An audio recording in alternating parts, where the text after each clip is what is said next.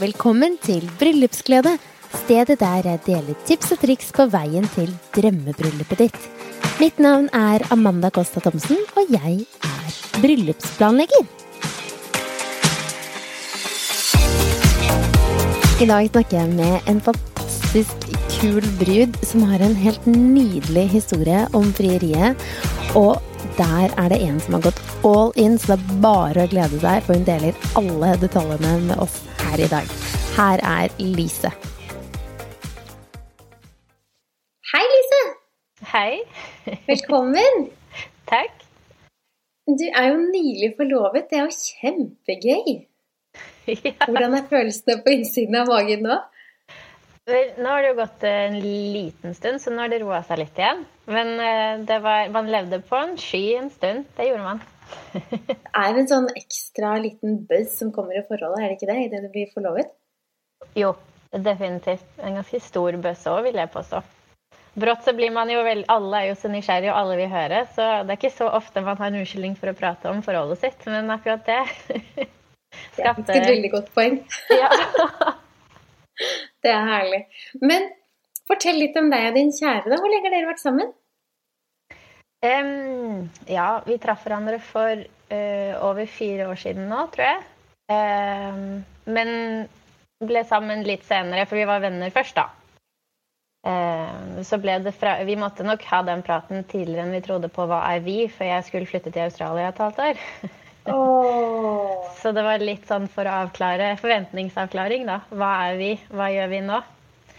Så da ble vi sammen for, ja, det nærmer seg 4 år, det gjør det. Ja, det er hyggelig da. Veldig hyggelig. Hvordan møttes dere som venner?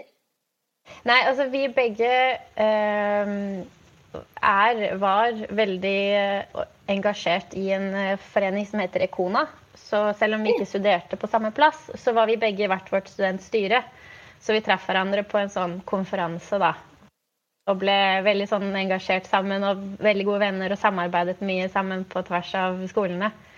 Og så hang man plutselig litt på fritiden, og så smeller det vel. Så da var det litt romantikk i luften.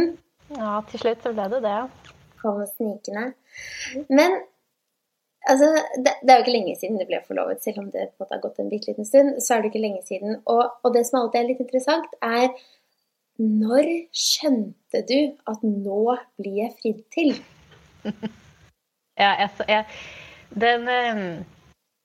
jeg skjønte det jo ikke før han gikk ned på kne, men det er en grunn til det. For da må jeg nesten inn i den historien, for han brukte jo en uke på fri. Du må fortelle hele den historien, den vil vi høre. Så vi er begge veldig opptatt i jobben vår, og lever veldig på kalender, så hvis vi skal finne på noe, så booker vi oss gjerne inn i hverandres kalendere. Og brått så hadde jeg da en kalenderinvitasjon for hver dag en hel uke.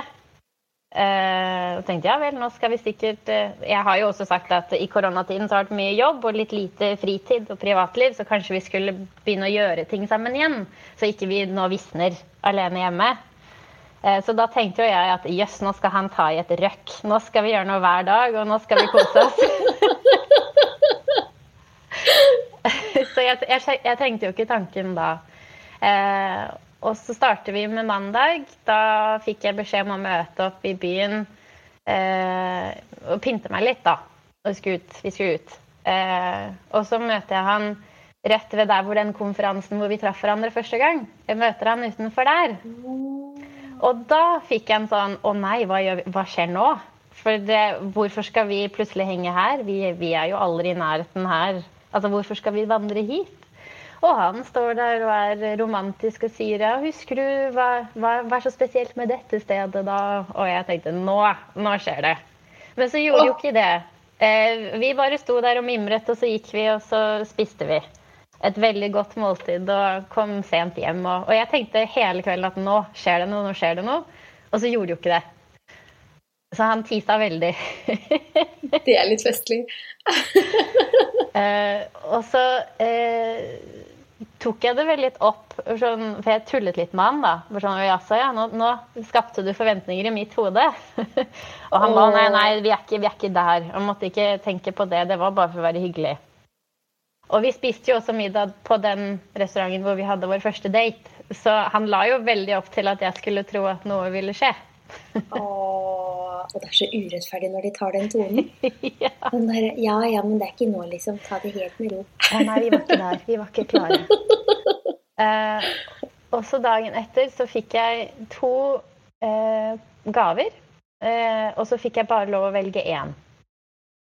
Og den ene var stor, og den andre var veldig liten. Så da på tull da, siden han hadde jo sådd dette frø i mitt hode, så sier jeg, hvilken av disse skal jeg si ja til da? Og da tror jeg nok han ble litt stresset, for at jeg hadde kålet hva som kom til å skje. Så han prøvde en sånn avvegningsmanøver hvor han ble litt sint. Han bare, jeg har jo sagt vi er ikke der, så nå må du slutte å mase. Og da ble jo jeg sånn, ja, ok, men da er vi jo ikke der. Nå er det jo bare jeg som leser for mye av situasjonen.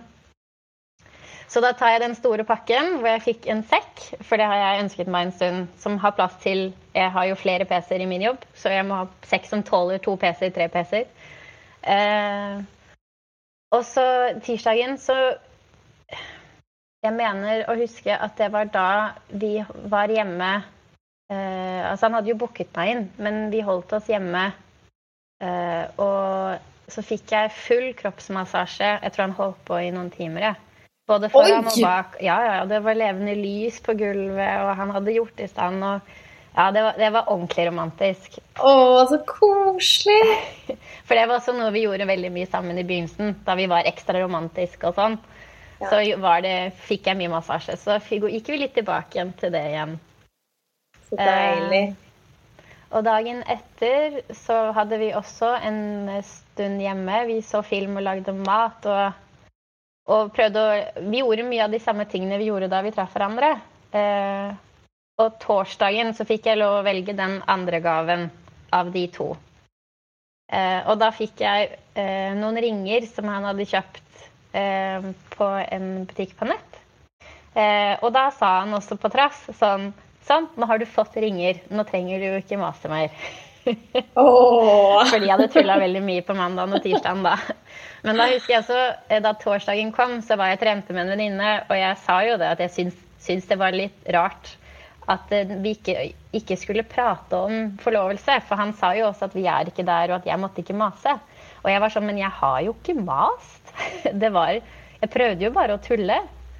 Og syntes det var veldig rart da at ikke vi kunne prate om det. Og da hadde jo venninnen min skjønte da at det her er jo bare han som prøver å få meg til å ikke tenke den veien. Så hun satt jo bare og smilte, for hun falt jo rett i den.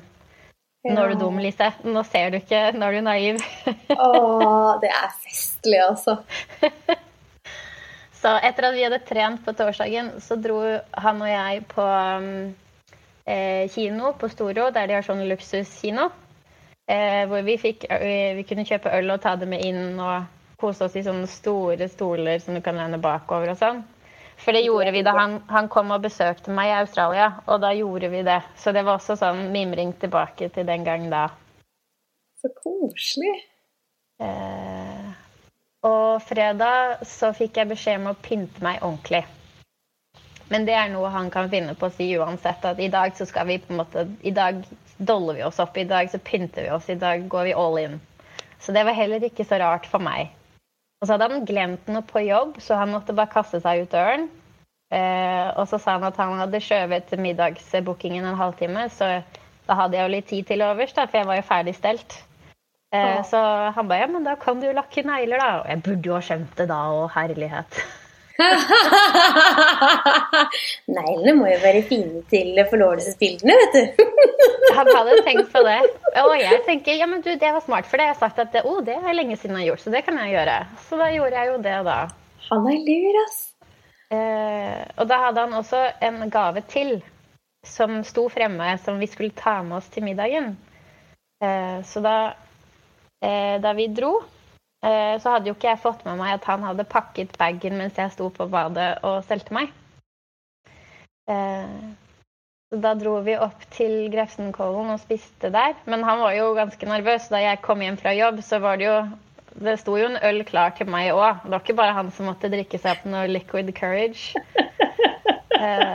Og da vi kom til Grefsenkollen, så hadde han kjøpt champagne. Så vi måtte drikke litt til, så han kunne vanne seg opp litt til. Det herlig, altså. Og så gikk vi ut en tur. Han spurte om ikke vi skulle gå ut og åpne den gaven ute. Så trodde jo jeg at her det noe sånn bøsser kanskje, eller et eller annet, så ikke vi skal ta det inne. Men da holdt han en ganske fin, jeg vil ikke si tale, for vi satt jo og pratet, men vi så jo ut over hele Oslo, og han hadde en sånn fin sånn, at det var der nede, det liksom det byen vår, det der vi traff hverandre, det der vi kom tilbake igjen og fikk oss jobber, det var der vi kjøpte vår første leilighet, og på en måte det her vi skal etablere oss først. Og så fikk jeg jo lov å pakke opp, og det var jo selv da jeg pakket opp den, i mitt stille sinn, så tenkte jeg ikke at nå skjer det, fordi han en veldig romantisk mann. Så det her ting han kunne gjort uansett, men jeg tenkte vel, hvis han ikke frir nå, da har han en jobb å skulle toppe dette for senere. Så hvordan skal han lage en bedre historie hvis han ikke frir nå? Hvordan skal det bli bedre senere? Ja. Så da hadde han jo, ja det må vi også legge til historien, da vi traff hverandre, så husker jeg han mest fordi jeg jo en veldig stor Harry Potter-nerd, og jeg har en tatovering på foten hvor det står Always på, og den refererer jo til Harry Potter, og han plukket opp på det, og det det første han sa til meg. Han spurte henne, men det en Harry Potter-tatovering? Det litt søtt da. Så da du pakket opp den pakken, ja. Hva var inni den? Det var den siste boken i Harry Potter, hvor hva skal man si, hvor det hele slutter på en måte, hvor man får vite mye da. Men der har han altså klippet kapittel 1 ut, og erstattet teksten, for kapittel 1 står, og så har han tatt teksten ut, og limt inn et bilde fra oss. Det første bildet vi tok sammen. Og det samme med kapittel 2, der har han limt inn fra da jeg var i Australia. Og kapittel 3 da han kom til Australia, og vi dro også til Bali på vei hjem. Og kapittel 4 var da vi flyttet til England, og hvordan vi backet hverandre på alt. For han har jo også deltatt i noen konkurranser i England og vunnet mye. Altså han en dyktig mann, og han har jo også backet meg i det at jeg startet opp en organisasjon der og litt sånn, så det var på en måte et tegn på at vi har høye ambisjoner, og vi der for hverandre. Og neste kapittel fra graduation, og så kapittel etter der, 7, det da vi løp halvmaraton, og så kapittel 8 heter The Wedding. Og da sa han det at som du ser nå, så har vi jo, eller før vi kom til kapittel 8, og vi var fortsatt på kapittel 7, så sa han jo at som du ser, så det mye igjen av boken, men vi har på en måte catchet opp med hvor vi nå. Så da bladde vi om, og så kapittel 8, der han klippet ut, og i stedet for et bilde, så var ringen der da, med overskriften The Wedding. Og da gikk han ned på kne, og da husker jeg det hadde begynt å regne, og jeg hadde nok noen reaksjoner han ikke forventet, for det første, så da tenkte jeg først, har du ødelagt en bok? En Harry Potter-bok? Det var første reaksjon. Nei, du kan jo ikke ødelegge den. Og så var neste reaksjon fordi det hadde begynt å regne, og vi satt ute, og jeg var så redd for at han skulle gjørmete. Så jeg sa vel, nei, gjørme! Jenter, altså. Så han var litt usikker på om han skulle fortsette å prate da jeg sa nei, men da han hørte gjørme, så skjønte han ok, det var ikke nei. Og da stilte han spørsmålet. Da stilte han. Så jeg tror jeg skjønte det da vi nærmet oss på en måte hvor vi var nå, og altså alle kapitlene var spesielle for han, så da skjønte jeg det nok. Men igjen da, med tanke på at vi ikke var der, så var det veldig vanskelig å skulle hoppe på bare, nå skjer det. Det var mer sånn, skjer det? Så selv om du kanskje så det komme litt grann, også kanskje gjennom uken, eller hadde lyst til å på en måte, tenke at kanskje det ikke var det likevel, eller kanskje ikke hadde så lyst til å være forhåpningsfull på å bli skuffet, så ble du kanskje litt overrasket likevel. Ja, fordi vi hadde jo ikke snakket om forlovelse før den uken i stor grad. Det var vel mer, vi har jo et vennepar som giftet seg i februar, så vi har jo snakket om at de hadde jo et fantastisk bryllup, så hvis vi en dag kommer dit, så skal vi i hvert fall prøve å ha samme stemningen hos oss. Så vi har jo snakket om sånne ting, men vi har ikke, det lå ikke i kortene at han skulle fri, det gjorde ikke det. Så jeg var jo veldig overrasket over at det skjedde da det skjedde, for det var også ut av det blå.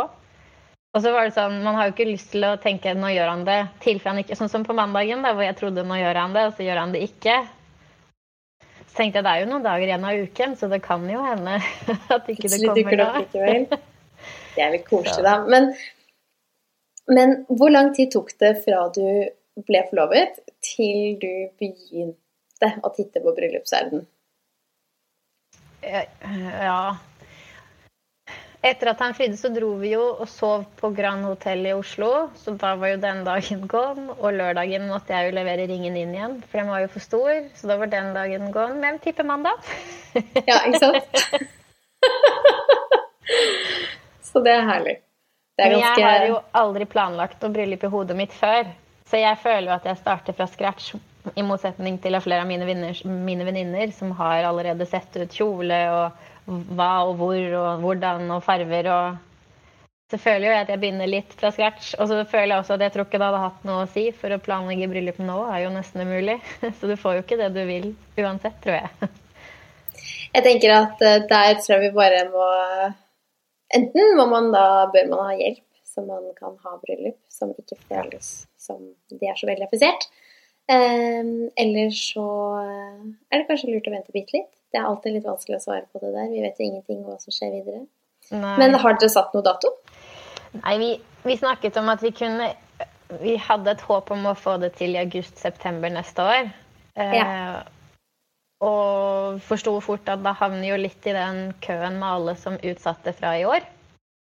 Sånn at vi tenkte, ok, vi må forte oss å finne noe nå. Men så tror jeg nok at vi gikk så hardt inn for å prøve å finne det perfekte sted, og, altså, for vi er ikke ute vi har ikke noe sted vi knytter oss til, så det viktigste for oss er å finne et sted vi kan skape den stemningen vi ønsker. Og så tror jeg vi var veldig oppslukt i det, i hvert fall jeg, men han ble det jo etter hvert han også, veldig oppslukt i, og tittet, og så kom de nye restriksjoner en gang til, og da tror jeg luften bare blåste litt ut av oss. Akkurat nå, så vi tenkte nå må vi bare ta en liten pustepause, og så må vi klare å bestemme oss for hvordan vi skal løse det, om vi skal splitte det opp i 2, eller om vi skal utsette det til 2022 da. Ja, det er jo ganske mange som har et lite bryllup, med liksom sine nærmeste, intimt, hyggelig, charmerende, og så er det flere som har et større arrangement eller en fest, eller bare et helt nytt bryllup året etter. Ja. Og de som på en måte allerede har hatt sitt første da, i år, de har vært så takknemlige for at de har kunnet gjøre det, og egentlig så går de bare og gleder seg til å kunne ha på seg den kjolen en gang til, eller til å kunne ha en annen kjole en gang til. For det å være brud er jo egentlig noe sånn veldig, veldig unikt ved å være det en gang hele livet. For de fleste da, noen gifter seg flere ganger, men for de fleste så opplever man det en gang, og så tenker man, hvis jeg bare kunne gjøre det igjen, så ville jeg gjort X, Y, Z, ikke sant? Og her får du den gyllene muligheten da, til å gjøre det på 2 forskjellige måter, men å ha egentlig 2 helt fantastiske fester. Så på mange måter så er det jo hell i uhell, men for de som velger å ha 2 bryllup, så er det jo knallgøy. Så... Ja, vi luftet denne ideen for første gang forrige uke, så vi må nok sette oss litt mer ned med det. Ja. Men nå er jo begge brått havnet på hjemmekontor og med hektiske hverdager, så det er veldig vanskelig å kunne klare å koble av jobb når du jobber hjemme. Så jeg merker at tiden forsvinner, sånn at når vi da endelig kan begynne å se litt på bryllup, så er klokken blitt 10:30 på kvelden, ikke sant? Ja. Så tiden og så er det noe med det at, det er nettopp det, men så er det noe med det at hvis du har all tid i hodet ditt gjennom hele dagen, så vil du jo føle at du kan jobbe når som helst, og da klarer man heller ikke være like effektiv i de timene man faktisk jobber. Så hvis du sier, ok, men fra 8 til 6 da, ikke sant?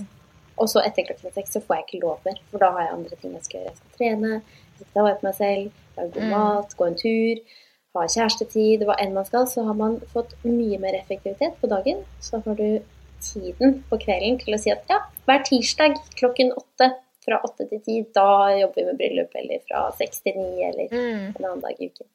Så det kan jo være en måte å skvise inn litt hyggetid for dere, og litt bryllupstid. Det kan jo være veldig gøy. Men hva gleder du deg mest til nå fremover? Jeg har jo allerede vært 2 runder og prøvd brudekjoler, og her nå så er det noe av det morsomste. Det er veldig gøy. Så har jeg hatt med meg noen venninner hvor alle sammen, selvfølgelig alle har jo hver sin mening, men jeg synes det er noe av det som gjør det ekstra gøy, for da kan man jo eventuelt le av, ok, det her var ikke meg, eller noen kan pushe meg til å prøve noe som jeg overhodet ikke trodde jeg skulle prøve. Og så er det jo noe med at vi bare fniser og ler i en 1,5 time sammen. Det er kjempekos. Det er veldig hyggelig. Og så er det noe med det at man får veldig mye kjærlighet når man er i den situasjonen der, for de prøver virkelig genuint å hjelpe deg til å føle deg så bra du bare kan. Og det er jo ganske hyggelig å få den oppmerksomheten. Jeg føler at man blir satt pris på. Så det som kan være en morsom grep der, det er å prøve en kjole du virkelig trodde du ikke kunne tenke deg, eller i det hele tatt forestille deg i. Og så vil du kanskje endre fullstendig mening. Det skjer 70% av bruder, at de kommer inn med en mening, og så ja, men det er akkurat dette jeg hadde sett for meg, den skal være sånn, den skal være sånn, den skal være sånn, og så går de inn og spør, ja, men vil du ikke bare prøve den her? Og så ender de med et helt annet stoff, en helt annen figur, en helt annen modell, en helt annen lengde. Så, men det er en gøy fase. Vi har gjort trikset hvor vi har sagt at vi vil prøve litt av alt, på en måte. Sånn at man får både alt fra prinsesse til silhuett, fra mye detaljer til ingen detaljer. Så vi kan på en måte eliminere, da. Men igjen, så etter 2 ganger så føler jeg fortsatt ikke at jeg har eliminert alt. Så jeg vil fortsatt prøve litt av alt. Ja, og så er det noe med det at uansett hva dine venninner sier når du er i den settingen, plutselig det den riktige kjolen kommer på, så bare de ser det skinner gjennom hele deg. Og da er det sånn, da har ikke deres meninger så mye å si lenger, for da er du bare, ok, det er denne. Så det er det. Og jeg har fortsatt ikke fått den følelsen enda da. Så da er det bare å titte videre. Ja, men man skal virkelig gå etter den magefølelsen. Så, men er det noe du som nyforlovet gruer deg veldig til i denne fasen? Ja, altså vi har den kjipeste biten med bryllup er jo å sette det budsjettet og planlegge og hvordan man skal gjøre det økonomisk. Nå er jo vi 2 siviløkonomer, så en skulle jo tro at det ikke skulle være problematisk, men som han også har sagt, er jo, vi passer så godt sammen fordi jeg er en drømmer, og hadde vi bare fulgt meg, så hadde det jo vært personlig konkurs for lenge siden. Så jeg trenger han for å gjøre meg litt mer grounded, og han trenger meg for å ikke bare være praktisk. Så da sammen så blir det nok bra, men veien dit er ikke alltid like morsomt for oss begge, for jeg vil gjerne ikke kutte det på de store tingene, og han mener jo, må vi det. Så da, veien til å lande det budsjettet og hvordan vi skal gjøre det, den tror jeg nok er den kjipeste. Men mer fordi at man har jo, altså hun venninnen min som gifte seg i februar, jeg sendte jo henne masse bilder fra Pinterest, og hun sa, ja, og sånn var jeg også, men det er jo millionbryllup du prater om her da.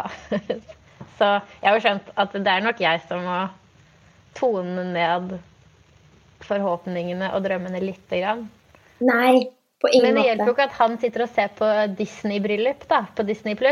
Nei, det er jo ikke noe rimelig det heller, men det er det som er så fint med bryllup, at det trenger ikke koste all verden, men du må vite hva som er de viktige prioriteringene for dere. Ja. Og det vet man ikke før man har tatt den samtalen om hva man faktisk ønsker seg aller først, og hva vil dere på den store dagen. Så ta en liten kort dialog om hva som er viktig for dere, og da vil dere nele resten, og da vil resten komme etter hvert. Og vi prater en del om det. Drømmen i utgangspunktet var jo å gjøre det i utlandet. Ja. Det ble jo fint parkert nå. Men det er ikke sikkert det er det, altså sånn, vi skal ikke se bort ifra at det er uproblematisk å gifte seg i utlandet i 2022. Nei, det er sant. Så jeg tror nok det er mer reelt om vi velger å gjøre det i 2022.